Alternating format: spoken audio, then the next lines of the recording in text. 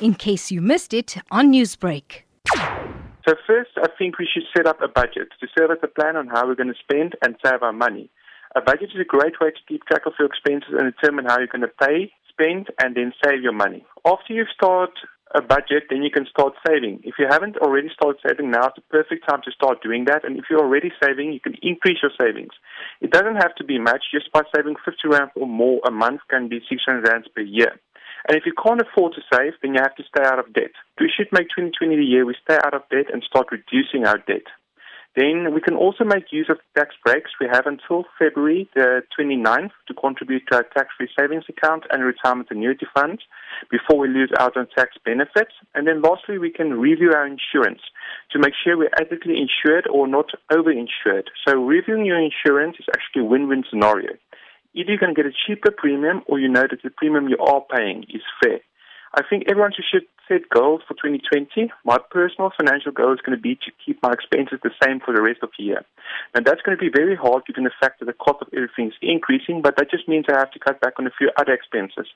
Now, Jaco, it is that time of the year again. Back to school it will be for a lot of pupils around the country. How would you advise parents now to not go in debt and end up using their credit cards recklessly at this time, seeing as though school uniforms and stationery are quite expensive? Hopefully last year a lot of parents did make provision because they knew that those expenses would come up. Even a good idea would have been for presents, to allocate some presents with stationery or clothes or schooling expenses like that.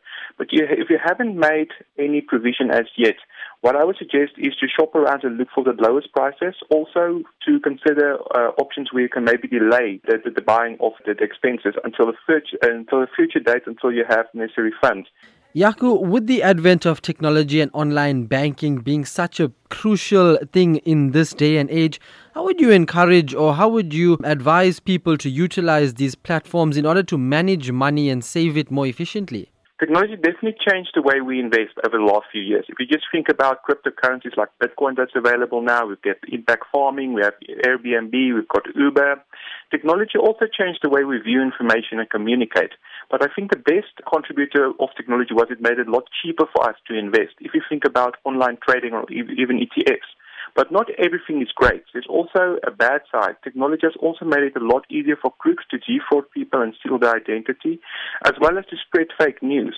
And with the information of our investments available at our fingertips, it's now a lot easier for us to make bad financial decisions based on short-term emotions.